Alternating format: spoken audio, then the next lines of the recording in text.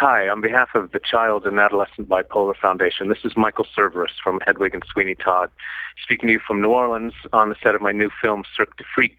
It's a pretty up time for me right now, but like anyone, I've certainly had serious downtimes of my own, and that's why I want to talk to you about suicide.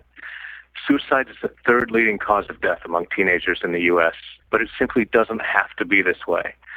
Suicide is never the answer.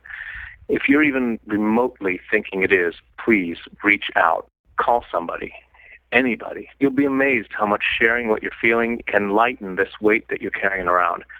The fact is, depressive moods lots of times cause people to have suicidal thoughts, and there are treatments now that really do work. And when you're feeling better, I want you to come out and laugh at me and a whole bunch of great people being dark and evil for fun in Cirque du Freak.